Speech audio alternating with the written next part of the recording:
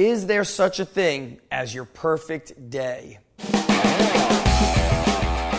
Spartans, welcome back to another episode of the Spartan Way Podcast. I'm your host, Zach Evanesh, coming to you from Spartan headquarters in Boston. And in today's episode, I want to talk to you about a topic that's near and dear to my heart, and that is crafting your perfect day and taking it another step further, crafting your perfect life. I remember when I started working my 6 a.m. until 1 a.m. schedule, I started saying to my wife, I just want more free time, less stress, more playing.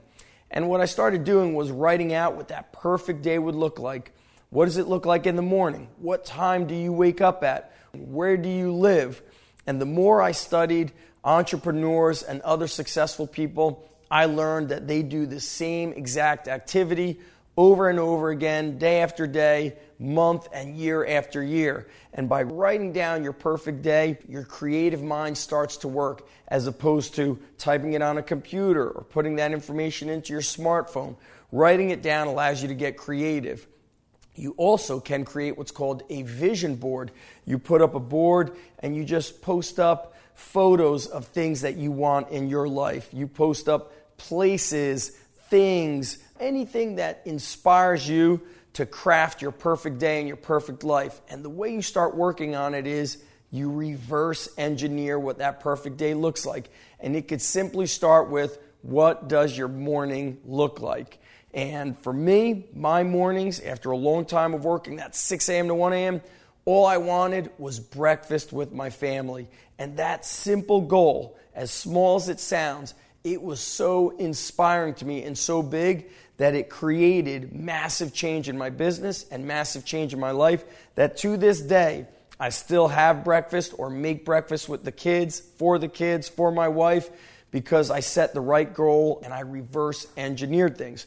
Now, I want to share with you a friend of mine. His name is Craig Ballantyne, and I came across his work long ago, and then we reconnected when I saw him coming up with information on the perfect life. And it got me to reconnect with writing down how to reverse engineer the perfect day and blocking out times of your day, what you're going to do. Because after all, in this life, in our life here on earth, as short as it is, are we going to spend this time being upset and being disappointed in all the things that we wish we could have done? Or do you want to live a life where you're crafting life according to your own rules? And to me, that's the beauty of the perfect day. By writing it out and reverse engineering your goals, putting in some deadlines, you start changing your life and transforming happiness, fitness, health, and all good things. So today, here's what I want you to do. Write down what your perfect day would look like, including that one thing, and now reverse engineer. What are the things you need to do, or maybe what is it, one thing you need to do or change in your life to bring you closer to that perfect day? Sometimes one simple change could have profound effect on your life. So that's what I want you to do with this Spartan Way podcast.